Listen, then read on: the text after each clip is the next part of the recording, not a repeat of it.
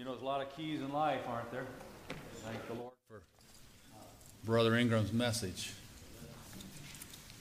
Whether you're a dad or a mom or a preacher, evangelist, a missionary, businessman, employee, we've all got these keys. Lord Jesus, take every one of my keys. Pastor Gilmore suggested I mention this book called Never Alone. It's written by our daughter Kathy Needham. It's a fictional book, but it takes place in Aquia that you've heard much about in this church. But a 12-year-old boy gets gloriously saved, trusts the Lord Jesus Christ, walks in the fullness of the Spirit, and develops in maturity and just starts witnessing the gospel with remarkable results. Everything that's accounted in here takes place in the very regions that we have hiked into and are now seeing God do a marvelous work. It's out there on the table if you're interested.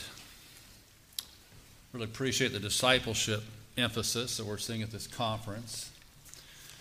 This morning, my wife and I enjoyed a brief time of making I will statements to each other. It was a blessed time. So thankful by God's grace. We see God's word. And we can trust to obey. Say, by thy grace, I will. There are 10 regions in the provinces, I should say, of Cameroon. Each one has a sizable capital city ranging from 100,000 up to 3 million in population. I'd like to just share a little bit today about the progress of the gospel that we've seen God work out in the last 23 years. In those 10 cities, there are good, reasonably like-minded works going on in 3 of them, cities of Bamenda, Douala, and Bafoussam.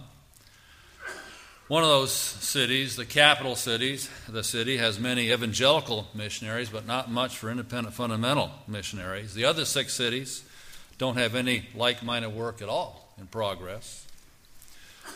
There is room for a minimum of half a dozen missionaries in each of those regional capital cities. There are many large and growing cities throughout the country. We saw the population picture on the map that Pastor Gilmore put up yesterday.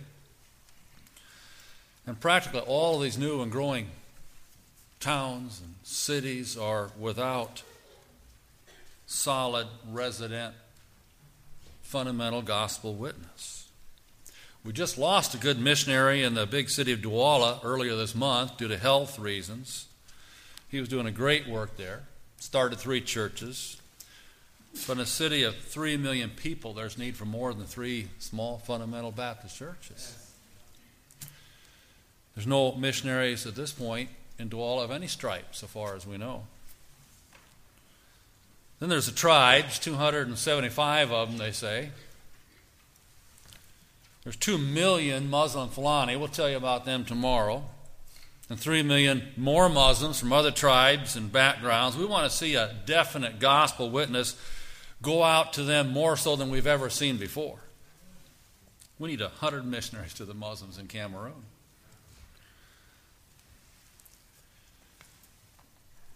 A missionary friend of mine, I haven't had a chance to meet him. He's a missionary over in Burkina Faso. He wrote an article. His name is Brother Shoemaker. It's online, but he said the sub-Saharan African countries are just ideal for Muslim ministry because those countries, for the most part, have governments which are non-Muslim. The Muslims are not a majority population in most of those countries, but there's millions upon millions upon millions of Muslims living there, so we can have access to them far easier than we could in some of the restricted access nations. And I got several friends in restricted access Muslim nations. I praise God for them. They're the guys going out with courageous faith. But there's tremendous opportunities throughout our entire region of Africa. The Lord saved my wife and me 35 years ago in Cameroon, Africa. Now, that might sound kind of shocking. But we went out there. We were farming in Iowa, and we leased out the farm. And for 3 years, we ended up in Africa, Cameroon, Africa, to train farmers how to raise livestock. God brought along a missionary pilot to present Jesus Christ and the Word of God to us. We got saved out there. I was telling you yesterday, we sold the farm. That was after we came back in 1983. Got into a good church, began to grow. God called us. We yielded. It's like Brother Ingram said, Lord, I trust you. Lord, I will obey you. Lord, I'm going now. Thank you for going with me. Thank you for letting me go with you. I wished I'd had the training the BCM students here are getting. Had to learn a lot of things the hard way. Ended up in the evangelical movement for a time. Then established separatist fundamentalist convictions. I could just tell you so much how God clearly led every step of the way. Later on, good independent Baptist convictions. Brother Gorman said he doesn't have a Calvinistic bone in his body. I had a few of those bones. They had to be broken and reset. It's a good thing.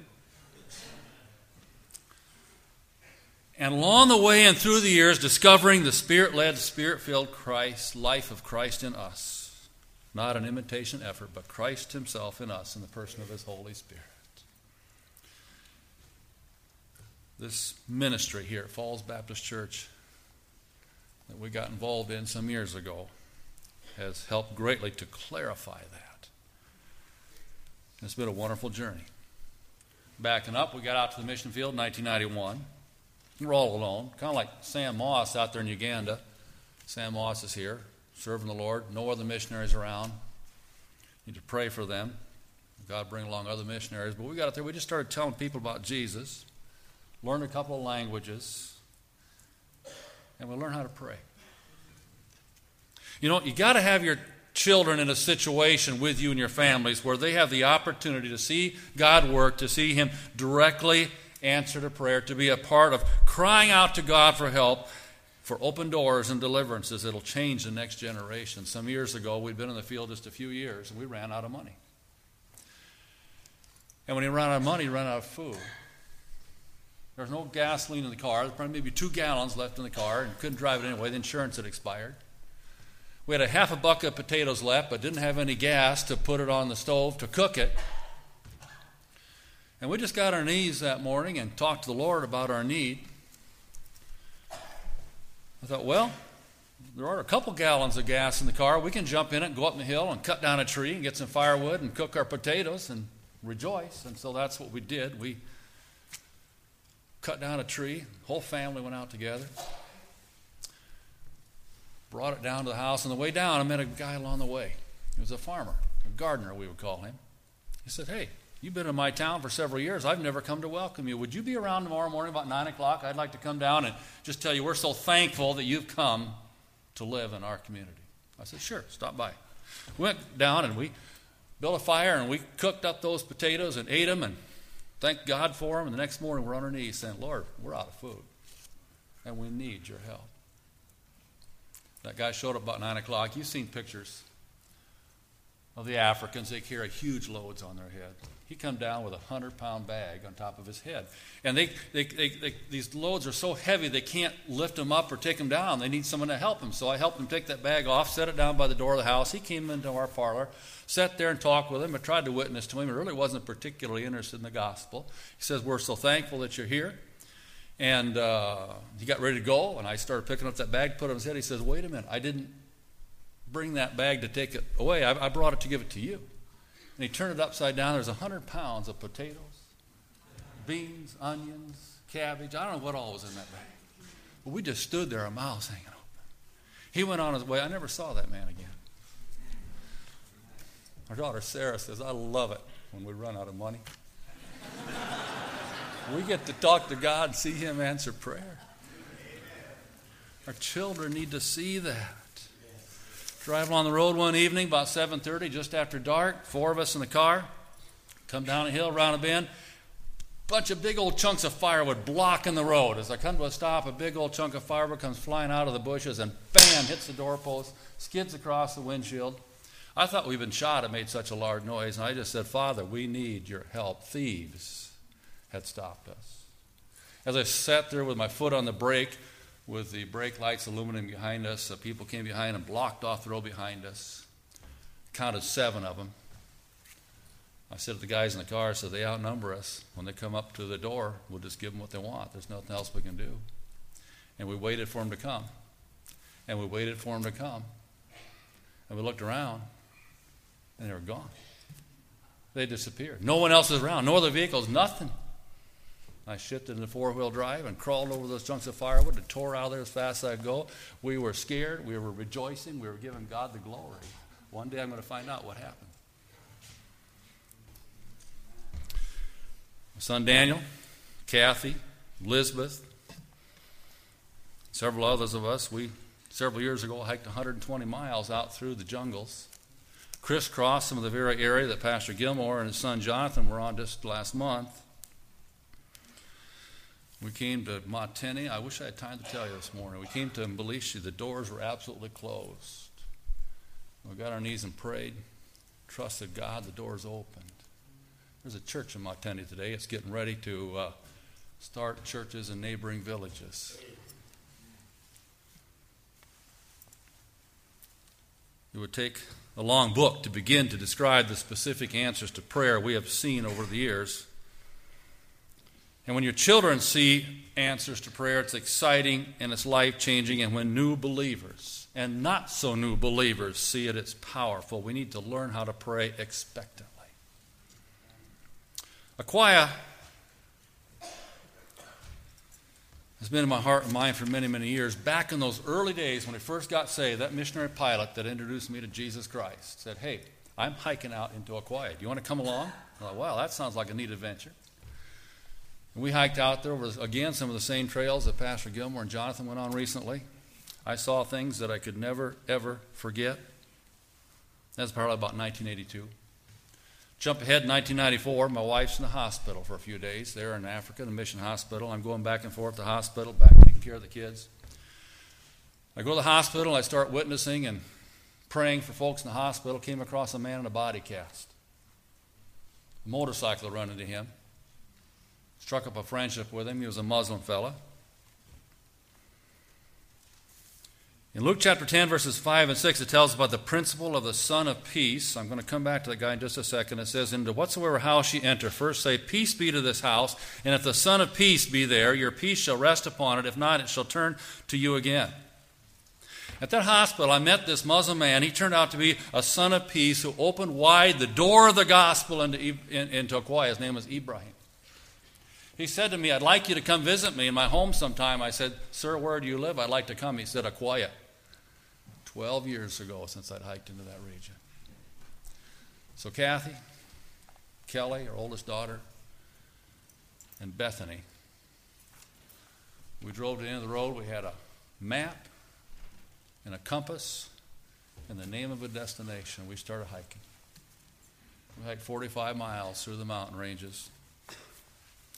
And on the way, I'm headed to this Muslim region back there, a place called Kalamo. Some of you here have been there. At the end of the first day, we hiked from 5:30 in the morning until 7 o'clock at night. There's times I lay down on the trail gasping for breath. My kids are wondering how we're going to carry my father's dead body out of here. I'm almost literally crawling into the little village of Olilo. It was after dark. I asked the chief, I said, "Would it be all right if I preached to your people?" He says, "Yeah." I had a lantern light, and I preached to the people. Went on our way the next day. And the Lord struck me, just as our Lord Jesus, as he went along the way and preached in the villages, that he wasn't, well, he's sovereign, I'm not, but he knew, but I didn't know the open doors that would open up along the way to our destination, and began to preach the gospel. There's a church in Olilo now, and God put it in our hearts that not only the Muslims back there, but also all these multitudes, these 75,000 people that live in Aquia, they need to hear the gospel too.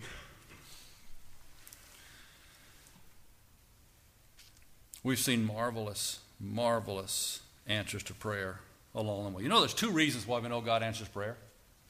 One is the Bible says God answers prayer, and the other reason is God answers prayer. Crawling up the side of one of those mountains.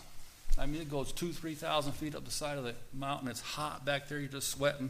And I learned how to fly right out of college, and I began to talk to the Lord. I said, "Lord, you know, I am a pilot." And I'm just thinking how fast we could get back here to preach the gospel. God's given us 2 planes. There's a third one in the works right now. We had nothing to do with it. I didn't ask God for any. I asked God. I didn't ask people for any money. He provided what we needed without even struggling for it. Ask me about it. I'd love to tell you some stories about that afterward. We've made many flights to Aquia, hundreds and hundreds of flights, many outreaches. Souls were continually being saved, but not much for strong churches being planted until a few years ago when God raised up a Cameroonian man named Pastor Felix. I had the joy of bringing him to Christ some years ago. Seen him go through a Bible Institute. He made many preaching trips to Aquia, and then God sent him there with his family. They've been through trials, struggles. But he's been involved in starting church after church after church throughout that region, hiking thousands of miles, trusting God to open the next door. Some years ago, we had a netcaster seminar, evangelism seminar. A while later, Pastor Gilmore came with a team and did another one, and he returned with another team to do another one, and discovered that our Cameroonian brothers were more than capable of leading the training for the netcasters evangelists. So he took off one day with his son Mark, as I recall, headed out through some outlying villages, preaching Christ and seeing folks get saved. It changed his life. Did it not, Pastor Gilmore? Changed his life. Then a larger team came from Falls in 2013 and won many people to Christ in probably 25 different villages. Churches have been planted in village after village after village since that time. Currently, there's about 40 independent fundamental Baptist churches in Cameroon. About half of them are in the Aquia area. Most of them have been planted in the last couple of years. At the end of December, just a couple months ago, I was thrilled to take part in the Bible conference in the border town of Ngale. 200 believers had hiked in from villages, some of them 2 days hike away, to listen to 4 days of preaching, something like this conference right here. I was preaching on the family and marriage, and one session was on how to witness for Christ. And I asked many people in the crowd that just to tell them the name of the person who led them to Christ. And a few said my name, some said my son-in-law Glenn's name, a few said Pastor Gilmore, but the vast majority gave the names of others, such as Pastor Felix, who had led them to Christ. I stood there in amazement and was overwhelmed with the realization that these people are children, grandchildren, and great-grandchildren in the Lord. For many years, we've been asking God specifically to transition the ministry from an addition church planting work to a multiplication church planting work. For years, I did not know how this would come about. I still don't fully know. But there's a Bible principle of multiplication. The first use, God blessed them, saying, be fruitful and multiply. You jump into the New Testament, Acts chapter 6, in those days when the number of disciples was multiplied. Again in Acts chapter 6, and the word of God increased, and the number of disciples multiplied in Jerusalem greatly. Then in Acts chapter 9:31, it tells us that the churches were edified and walking in the fear of the Lord, the comfort of the Holy Ghost. They were multiplied. In Acts chapter 12:24, it says that the word of God grew and multiplied. And in our prayer for this to happen, there's just so many aspects of that, and God's working it out in His way, but it's laborers that we need. We need Spirit-filled, surrendered laborers to evangelize, to start churches, to train men, to instill in them a vision for the whole country and beyond, dozens and dozens of missionaries and hundreds of national preachers. And I believe that's how we can impact the nation and beyond. I mean, we've got ministries involving radio broadcasts and literature, and some of these ministers are still developing, camping, airplanes, Bible schools, etc. These are great and necessary, but we really need laborers. We need laborers and churches who understand the principle of multiplying churches by the power of the Holy Spirit, who is the Lord of the harvest. There are many facets to this. There's the ongoing need to help existing churches grow to maturity, to continue to train pastors, evangelists, church planters, as well as leaders within the local churches, while helping the church members realize that they are the key. As the Bible says, for the perfecting of the saints, for the work of the ministry, for the edifying of the body of Christ, Ephesians 4:12. We're asking God to step in mightily. We want to see a Holy Spirit-led church multiplying movement whereby churches themselves take on the responsibility to plant other churches who will in turn plant other churches. It's so simple. It's so biblical. It's fine to start a church, go down the road, start another one, then another one, another one. But the world's just too big a place. There's just too many people for this to have a great commission fulfilling impact. It takes churches multiplying churches, as the Lord enables, and He has promised that He would. And that's where we stand upon His promise. We can trust Him. He delights in answering the prayers of His obedient sheep. He delights in seeing His will be done, and His will is clearly stated. He's not willing that any should perish, but that all should come to repentance. We often say that the hearts of people are hard, or this particular area is hard. And Brother Ingram talked about California and different parts of the country that you travel in. We traveled the entire nation of the United States this past year in a furlough. And you hear about this region, how it's so hard, and that region, how it's so hard. And I can tell you how Cameroon's so hard, too. We could get together and talk about how hard everything is. But I wonder sometimes if in reality that the hardness is really in our own hearts that are hard and unfaithful. Is the hardness in the hearts of the people, or is it really in our own hearts? The Bible calls it an evil heart of unbelief. During those early years, I don't think I understood very well the law of the harvest and the promise of the ripened harvest fields.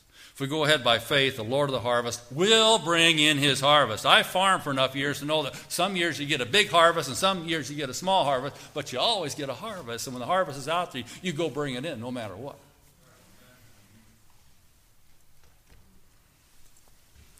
When we trust in the Lord for the harvest, not our own feelings or experiences, we step out expectantly and we see what God will do. In the area of the world which the Lord has directed us to, we want the gospel to go to every person, a church in every village. In the areas where He specifically directs us into. Folks, would you just help us? Would you consider taking the time in your church to ask the Lord if He'd have you to open, or I should say adopt, an open door of faith opportunity? Maybe it'd be another part of the world. Some of you churches are just fantastically supporting missionaries. Maybe God would direct you to Asia or South America or some other part of the world. It doesn't have to be Cameroon. That's where my heartbeat is. That's where I am. It's the land of my spiritual birth. It's my adopted homeland. But would you just consider adopting an open door of faith opportunity? Get your whole church involved in taking the gospel to a needy people and seeing it through to an indigenous church planting movement in that particular area of the world. I believe it would revolutionize not only the gospel advance in the mission field, but I think it could transform a lot of churches as well. I mean, if America falls, where is missions going to be? We need a mighty church planting work here in America too, We're praying. We're praying for America. When people get excited about seeing God work, it transforms lives and ministries, both in the mission field and at home. Yesterday, I shared my burden for a specific mission field, the nation of Cameroon. Today, I told you something about the work of God in furthering the gospel and church planting in Cameroon.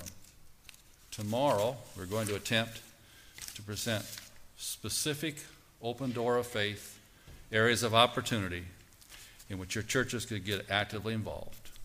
And we'll describe in a bit of detail something about specific areas we believe God wants to trust Him for and boldly advance into.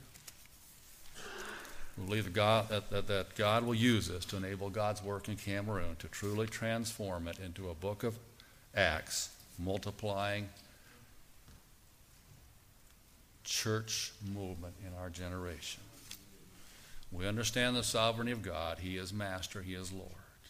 He is the Lord of the harvest. And His predestined plan that He has determined is that the gospel will go forth into His harvest through His servants' mouths as they move forward on beautiful feet. As it is written, how beautiful are the feet of them that preach the gospel of peace and bring glad tidings of good things.